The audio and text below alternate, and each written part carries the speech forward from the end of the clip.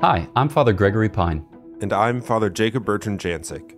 And you're listening to the Catholic Classics podcast, where we seek to grow our interior lives by learning from the Church's greatest saints and teachers. Each season, we'll read through a great work, explain its spiritual principles, and help you apply its timeless wisdom to your life. The Catholic Classics podcast is brought to you by Ascension. This season, we are reading Ascension's edition of Confessions by St. Augustine. A few reminders before we get started. To download the reading plan for Confessions, visit ascensionpress.com/CatholicClassics or text Confessions to 33777. Click follow or subscribe in your podcast app for daily notifications. This is day 55. Today we will be reading Book 13, chapters 8 through 14 in the Ascension edition of the book. We wanted to take this opportunity to thank everyone who has helped support this podcast financially. Your support is so appreciated and helps us to reach as many people as possible. And if you haven't already, please consider supporting us at ascensionpress.com/support. All right, well, before we get into the reading, a quick look at what we're covering today. We're carrying on through the creation account, through the 7 days of creation with St. Augustine. And St. Augustine will continue, as he sort of left off yesterday, to consider the role of the Holy Spirit in creation and the gift of our creation. So we'll unpack that a little bit more. He also begins to talk about rest. It's the theme that was presented to us in the first lines of the Confessions way back in Book 1. I don't know if y'all remember that, but we're going to return to it here and again in other parts of Book 13, but we're going to pick it up here. So this idea of rest in God and being made for God. So Holy Spirit and rest. This is what we're going to be looking at today. All right, let's get started with a prayer. In the name of the Father, and of the Son, and of the Holy Spirit. Amen. Breathe in me, O Holy Spirit, that my thoughts may all be holy. Act in me, O Holy Spirit, that my work too may be holy. Draw my heart, O Holy Spirit, that I love but what is holy. Strengthen me, O Holy Spirit, to defend all that is holy. Guard me then, O Holy Spirit, that I always may be holy. Amen. In the name of the Father, and of the Son, and of the Holy Spirit. Amen. Chapter 8. Angels fell away. Man's soul fell away. And thus they bore witness to the abyss of the whole of spiritual creation, which would have fallen into the dark depths, had you not said from the beginning, let there be light. And there was light, with every obedient intelligence of your heavenly city clinging to you and resting in your spirit, which moves about, without any change, over all changeable things. Otherwise, even the heaven of heavens would have been in itself a dark depth. But now it is light in the Lord. For even in that miserable restlessness of those spirits who fell away and revealed their own darkness when stripped of the garments of your light, you reveal well enough how noble you made all of rational creation, which will find no truly blessed rest in anything less than yourself, and thus not even in itself. For you, O our God, shall illumine our darkness. Our garment of light rises from you, and in its light our darkness shall be as the noonday sun. Give yourself to me, O my God. Restore yourself unto me. Behold, I love, and if my love is too little, then I desire to love more strongly.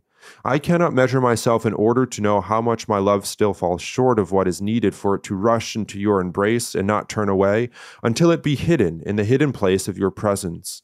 All that I know is that without you, all that is left is evil for me, not only outside myself, but within me as well. And all abundance that is not my God is but emptiness to me. Chapter 9. But did neither the Father nor the Son move about above the waters? If this were to mean in space like a body, then neither did the Holy Spirit. But if it means the unchangeable supereminence of the Godhead, which is above all changeable things, then the Father, Son, and the Holy Spirit all moved about above the waters. Why then is it said that only your spirit so moved? Why only him? Why is this said as though he had been in some place, he who is in no place, he who alone is said to be your gift? In your gift we rest. There we rejoice in you. Our rest is our place. Love lifts us up there, and your good spirit lifts up our lowliness from the gates of death. Our peace is found in a good will. By its own weight, the body strives to find its natural place. Weight does not solely draw it downward, but toward its own natural place. Fire tends upward, and a stone downward. They are urged onward by their own particular weight. They seek their natural places. Oil poured below the surface of water rises to the surface above the water. Water poured upon oil sinks below the oil. They are urged onward by their own weight to seek their natural places. When out of their order, they are restless, and when they are restored to order, they are at rest. My weight is my love, and by it I am borne wherever I am carried by its weight. By your gift we are set aflame and are borne upwards. Inwardly we glow and mount higher. We ascend upon your paths within our heart and sing a psalm of ascent. With the flame of your fire, with your good fire we glow inwardly, and we mount upward. For we ascend to the peace of Jerusalem. For I was glad when they said to me, let us go to the house of the Lord. And there you, in your good pleasure, have placed us, that we might desire nothing other than to abide there forever. Chapter 10.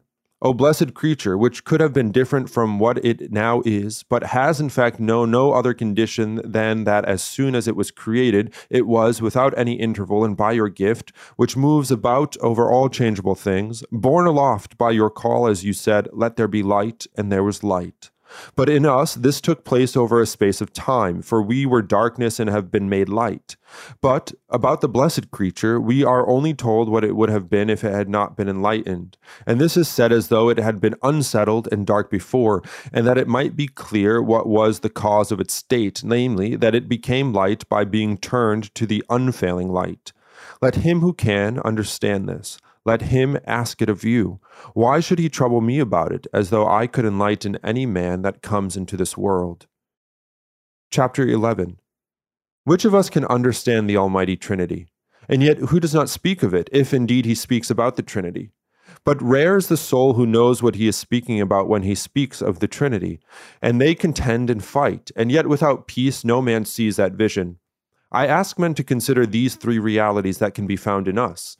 These three are indeed very different from the Trinity. I will only tell where they may reflect upon themselves and there examine these things and see how distant they are. Now the three I spoke of are as follows: to be, to know, and to will. For I am, and I know, and I will. I am a knowing and willing being. I know that I have being and that I will that I be and that I know. Therefore, in these three things, let him who is able to discern how inseparable a life is found there, yes, one life, one mind, and one essence, and finally how inseparable a distinction is found there too, though yet there be a distinction indeed. Surely a man has this all available to his reflection. Let him look into himself, see what is there, and tell me what he finds. But when he discovers any of these realities and can say something about them, let him not therefore think that he has discovered that which is above these, itself immutable, yes, immutable in being, immutable in knowing, and immutable in willing. But who could readily conceive whether there is a Trinity in God because of these three, or whether all three of these are in each person in the Trinity, so that the three belong to each of them, or whether both are simultaneously the case? Wondrously simple and yet multiple, infinitely its own end within itself and for itself, thereby being itself, and knowing itself, and sufficing for itself, unchangeably the self-same in the abundant greatness of its unity. Who could in any way express this? Who would dare rashly to declare something about it? Chapter 12. Proceed in your confession, O my faith, and say to the Lord your God, Holy, holy, holy, O Lord my God. We have been baptized in your name, Father, Son, and Holy Spirit, and in your name do we baptize, Father, Son, and Holy Spirit. For among us as well, in his Christ, God has made heaven and earth, namely the spiritual and carnal people of his church. Indeed, your own earth, before it was informed by your doctrine, was invisible and formless, and we were covered by the darkness of ignorance. For you chastened men for his iniquity, and your judgments were for him like the great depths. However, because your spirit moved about above the waters, your mercy did not forsake our misery, and you said, Let there be light. Repent, for the kingdom of heaven is at hand. Repent, let there be light. And because our soul was troubled within us, we remembered you, O Lord, from the land of Jordan, and we called that mountain, which is equal to you in grandeur, yet small for our sakes. And our darkness displeased us, so we turned to you, and there was light. And behold, we who once were darkness are now light in the Lord. Chapter 13. But as yet we walk by faith and not by sight. For in hope we are saved, but hope that is seen is not hope. And yet deep calls unto deep, though now in the voice of your roaring water. And yet he who says, I could not address you as spiritual men, but as men of the flesh, even he still does not think himself to have made this his own, but he forgets those things that lay behind him and strains forward towards those things that are before him. And groaning, he is burdened, with his soul thirsting for the living God as the deer longs for the streams of water. And he says, when shall I come there, desiring to be clothed with his dwelling place which is in heaven? And calling upon these lower depths, he says, do not be conformed to this world, but be transformed by the renewal of your mind. And also, do not be children in your thinking, be infants in evil, but in thinking be mature. And, O foolish Galatians, who has bewitched you? But now he no longer speaks in his own voice, but rather in yours, you who sent your Spirit from above, through him who ascended on high, and opened the floodgates of his gifts, that his powerful streams might gladden the city of God. The friend of the bridegroom sighs after him, having now the first fruits of the Spirit laid up with him, yet still groaning within himself and waiting for his adoption, that is, the redemption of his body. For him he sighs, a member of the bride, and he is filled with ardent zeal on his behalf, for he is a friend of the bridegroom. His zeal is for this bridegroom, not for himself. For in the voice of your mighty waters, not in his own voice, he calls out to that other depth, for which he feels ardent zeal, feeling that just as the serpent deceived Eve through his cunning, so too their minds might be corrupted from the chaste purity that is to be found in your bridegroom, your only Son. Oh, what will that beautiful light be like when we see him as he is, when our eyes no longer will stream with those tears that night and day have been my bread, while they ask me every day, where is your God? Chapter 14. And I say, O my God, where are you? Behold where you are. In you I breathe a little, when I pour out my soul upon myself with a voice of joy and praise, the sound of him who partakes in a feast. And yet it sorrows, because it falls back and becomes a depth, or rather perceives itself to be a depth. Unto it speaks my faith, which you have kindled to enlighten my feet in the night. Why are you cast down, O my soul, and why are you disquieted within me? His word is a lantern for your feet. Hope and endure until the night, the mother of the wicked, until the wrath of the Lord passes over. Once upon a time we also were children of wrath, we who were once darkness, the relics of which we bear about us in our bodies, which are dead because of sin, until the dawn breaks and the shadows fly away. Hope in the Lord. In the morning I shall stand in your presence and contemplate you, and I shall forever confess unto you. In the morning I shall stand in your presence and shall see the health of my countenance, my God, who also shall raise our mortal bodies by the Spirit that dwells within us. For he has mercifully hovered over the billowing waves of our inner dark depths. And from him we have received a pledge in the midst of our pilgrimage, that we should be light, saved even now in hope, and are sons of light and of the day, not sons of night and of darkness, which we once, however, were.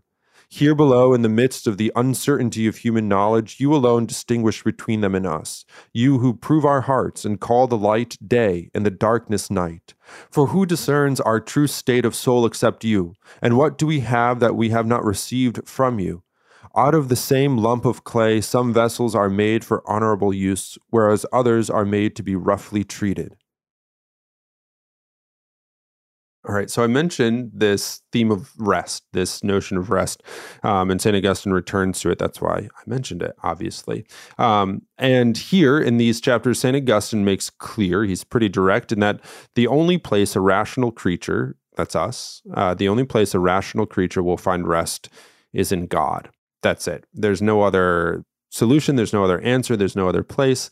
And remember, writing this at sort of midpoint in his life, we've walked through many a book and chapters on the wanderings and the restlessness and the sort of searching of St. Augustine that he went through in his life.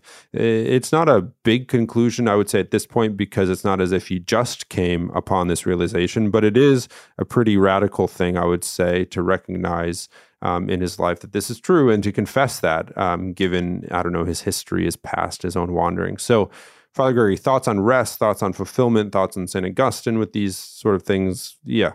What's churning in your mind? Yeah, I think in this particular passage, St. Augustine is describing how the Lord, or God, in his creation, makes first there to be a kind of intelligibility. So light, it's a classical or kind of ancient medieval notion, usually associated with the understandability of reality. And reality is understandable not because we make it so, because it is understandable, because that's part of what it means to be, or the part of what it means to live, or part of what it means to know, depending on how high of a creation we're talking about, or how sublime an expression of God's creative power we have under consideration. So there's a kind of sense in which God makes us within a creation, which creation bespeaks him, which creation kind of bears the light of its creator, or, refracts the light of its creator. So that in coming to contemplate that light, or profit from that light, be illumined by that light, we come to the God who stands at the head of all creation, while himself transcending it utmostly. And so I think that there's this really beautiful kind of coming to fruition of the Platonic and Neoplatonic philosophy in which he was steeped, and then his Christian understanding, which helps him to appreciate how we, by intellectual inquiry as rational creatures, are ultimately, directed to a certain rest in the knowledge and love of God, because that's the highest expression. He's going to talk about how we're made to the image of the Trinity, even by this kind of capacity, as it were, not only to be, but to know and to love. So it's a cool way to set it up.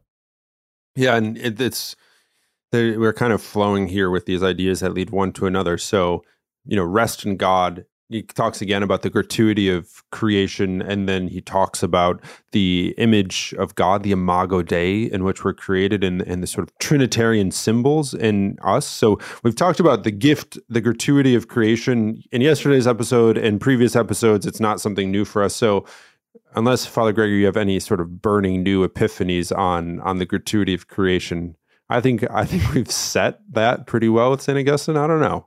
I have epiphanies, but they are neither burning nor new. So as they fail to correspond to the stated requirements, I'm just gonna keep them to myself. Okay. Well, if you have any burning or new epiphanies, you let us know. Let's talk about the imago Dei, the Trinitarian symbols that he talks about, that he sees in us. Imago Dei, the image of God. We're made in the image, or unto the image and likeness of God. I think that's something that you, Father Gregory, like to point out, that we're made to the image and likeness of God rather than in the image. Maybe you can explain that. But also these symbols, these Trinitarian symbols in us, reflecting God's handiwork, I guess it could be said, in us. So St. Augustine points out these three: to be, to have existence; to know, we've talked a lot about knowing; and to love, or to will. St. Augustine admits that these aren't thoroughly explained in the scriptures, so he comments a bit on them. Obviously, our tradition comments on them, but we're also going to comment on them. So, imago Dei, Trinitarian symbols in us, say more. Yeah. So, St. Augustine returns to this theme again in his writings, the most famous account of which is in the De Trinitate, which he wrote after the Confessions, so it'd be a more mature work. And he's going to say something slightly different in the De Trinitate, not because what he has to say here is wrong, but because what he has to say here is a kind of groundwork upon which he builds in subsequent treatises. But he's always on the lookout for these different kind of indications of the Trinitarian God who is at work in his creation.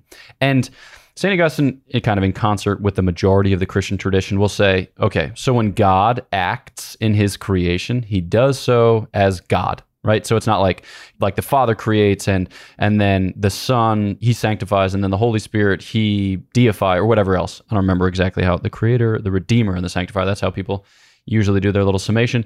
But he says, no, God acts in creation, but you can always pick up little vestiges of the Trinity, insofar as whenever God acts in creation, he leaves little hallmarks of his Trinitarian interpersonality. And so we can contemplate those. And it doesn't mean like, oh, look, that flower has 3 petals. That must mean, okay, that might mean. But you can see it in even more theologically rich, or in a more kind of, what's the word I'm looking for here, salvifically like noteworthy way. And he sees that in us. He sees that at work in our human nature. So this one that he lists here is, to be, to know, and to will. And he'll list later the kind of acts, as it were, of knowing and loving and of remembering specifically. So we've seen the significance of memory in this work, and it's going to come back in a big way. But that's just one of many images, or one of many analogies that he uses to describe how our interior life corresponds to the interior life of the Most High God. But the basic idea here is that we're thrown open to the Most High God because we're made on the pattern or template of God, and that were made on the pattern or template of God, specifically with an eye to being assimilated or conformed to God, not because God is a kind of creepy Borg who wants to have outstations in his science fictional strange galaxy, but in that represents our flourishing, our happiness, our salvation in this post-fall world. So pretty cool, pretty sweet. Yeah. There are two things here at the end of, or these last chapters that we're looking at today that we're going to cover. And again, makes sense. They're all linked together and they kind of flow together. Though he's kind of bopping around a bit. I don't know if I kind of got a sense of that when I was rereading again. He's talking about creation. He's talking about the verses of creation, then he's talking about the goodness of creation. So it's all about the same, but it's not, as we said at the outset when he was looking at Genesis, it's not a strict exegesis or explanation verse by verse, but more meditations in a larger way. And something that he meditates upon here is the sort of presence, we could say, allegorically, of the church in the first chapter of Genesis. He'll talk more about it as we go through, but at least he sees in the creation of the world, of the created world, he sees a sort of allegory of the church, a presence of the church. Also, we made mention of this in the introduction, and at least I'll say this, that St. Augustine sees a sort of wholeness in creation, that all of creation is made from God's goodness, but also made to glorify God, and then also to be led back to God in its proper ways, depending on the created thing. And in seeing the church's role in sanctifying and redeeming and leading others to God, he sort of sees this parallel reality between creation and the existence of the church. So, yeah, I don't know. Father Greg, do you think this is kind of a stretch? Is it kind of a reading in? Are you comfortable with this sort of approach? Oh, absolutely. I think it's a kind of Enlightenment notion, like a 17th, 18th century notion to say that you have to approach a text without any presuppositions or without any commitments in order to do it in virginal and honest fashion. It's just not true. There's no view from nowhere. There's no wholly impartial stance. And even if there were, it just wouldn't be fruitful because we as human beings are always situated. And so St. Augustine is reading the sacred scriptures as situated within the life of the church because he's a pastor of the church, because he's responsible for the salvation of those entrusted to his care, and because the scripture is a monument of the church's tradition, and we're meant to read the sacred scriptures in keeping with tradition, in keeping with the doctrines of the faith as they have been enunciated throughout the ages and clarified by subsequent magisterial teachings. And so he knows that the purpose of creation is the church, and so he's going to be able to find it in Genesis because he knows that the God who is at work in creation is at work in the scriptures as a kind of cipher for the meaning of our whole life. And yeah, I find it beautiful, like heavens and earth corresponding to the spiritual and kind of institutional elements, as it were, of the church. And I think that's not a way in which we ordinarily think. It's a way that's kind of proper to St. Augustine's setting, but ought ultimately to have application in our own, because St. Augustine thinks in more communitarian or more ecclesial terms than we do. Oftentimes we envision our Christian lives as just a matter of we're like storing up the grace points and we're trying to get ourselves saved here, and if other people get saved also, that's cool, especially if they're members of our family. I'm kind of responsible for them, but I'm just kind of basically responsible for myself. Whereas for St. Augustine, it's like, no, we go to God together, for sure. Even in the liturgy that St. Augustine celebrated in Northern Africa, when you say, lift up your hearts, you don't say hearts, you say heart, because the church has one heart, because it constitutes one body, the body of Christ, who worships the Most High God, head and members. And so I think it's a good thing for us to have in the back of our minds and to kind of recover some of that in our own worship and evangelization. And by way of sort of finishing for today, St. Augustine at the end of these chapters makes mention of I guess it's within the same sort of theme of rest in God, but ultimately that this rest, this redemption, renewal, perfection is not something arrived at in this life. And that's not a sort of pessimistic reality. It's just reality. And what that says is that we're not made for here. We exist here, but ultimately we're made for heaven. We're made to share in the life of the Trinity. And I don't know, I find it kind of interesting that he makes mention of this here at this point, but it also makes sense as he's talking about the church, as he's talking about the Imago Dei and the Trinity sort of symbols and vestiges in us that point to the fact that we're created by and created for God. As he's talking about the gratuity of creation, as he's talking about rest in God, I find it to be a good reminder, an encouraging thing to remember that we're going to have to bear our crosses here, and we're going to have to fight temptations here. St. Augustine has made abundantly clear, but ultimately, we're made for the life to come. We're made for heaven. We're also made to be perfected, not to perfect ourselves, but be perfected by His grace, by God's grace, and conform to Him. So sometimes, if we pass over that too quickly, we might be tempted to think of that reality in terms of like just kind of like sad, like it's never going to be achieved. But no, God promises that it will be achieved. It's just where and when. Well, in the life to come. When? I don't know. I don't know when it'll be for me. I don't know when it'll be for you, Father Gregory, but I'm pretty sure something will come. So there it is. Any final last-minute thought or word on this section of Book 13 before we sign off for the day? Yeah, I think I've just been thinking a lot about this theme of light because I've been preparing a course at the time of recording on the theological virtues to teach at the Dominican House of Studies. And when we talk about the light of faith, we use this image of light, and we think about it as a kind of, cute image or cute metaphor. But truth be told, it's got real purchase on our human experience because there are aspects of our existence which lie in the shadows until such time as faith illumines them. And in illumining them and bringing them before our gaze and bringing them to our attention, it helps us to live in, the here and now with a deeper or a kind of more, excellent engagement with things invisible and visible, ultimately ordered in God and unto the glory of God. And just this image of light, I found it to be very consoling because while we feel ourselves to be compassed about by darkness in many ways, yet there is a kind of, radius, or there is a kind of circumference within which the light shines, and that is the church. And that can, it doesn't always feel like that phenomenologically or existentially, but still it remains true that we are called to abide in the light in the context of the church, and that within those bounds, the Lord will provide for us. There you have it. All right, we're going to leave you with that for today. We'll pick up, of course, tomorrow. Know of our prayers for you. Please pray for us, and we will catch you next time on Catholic Classics.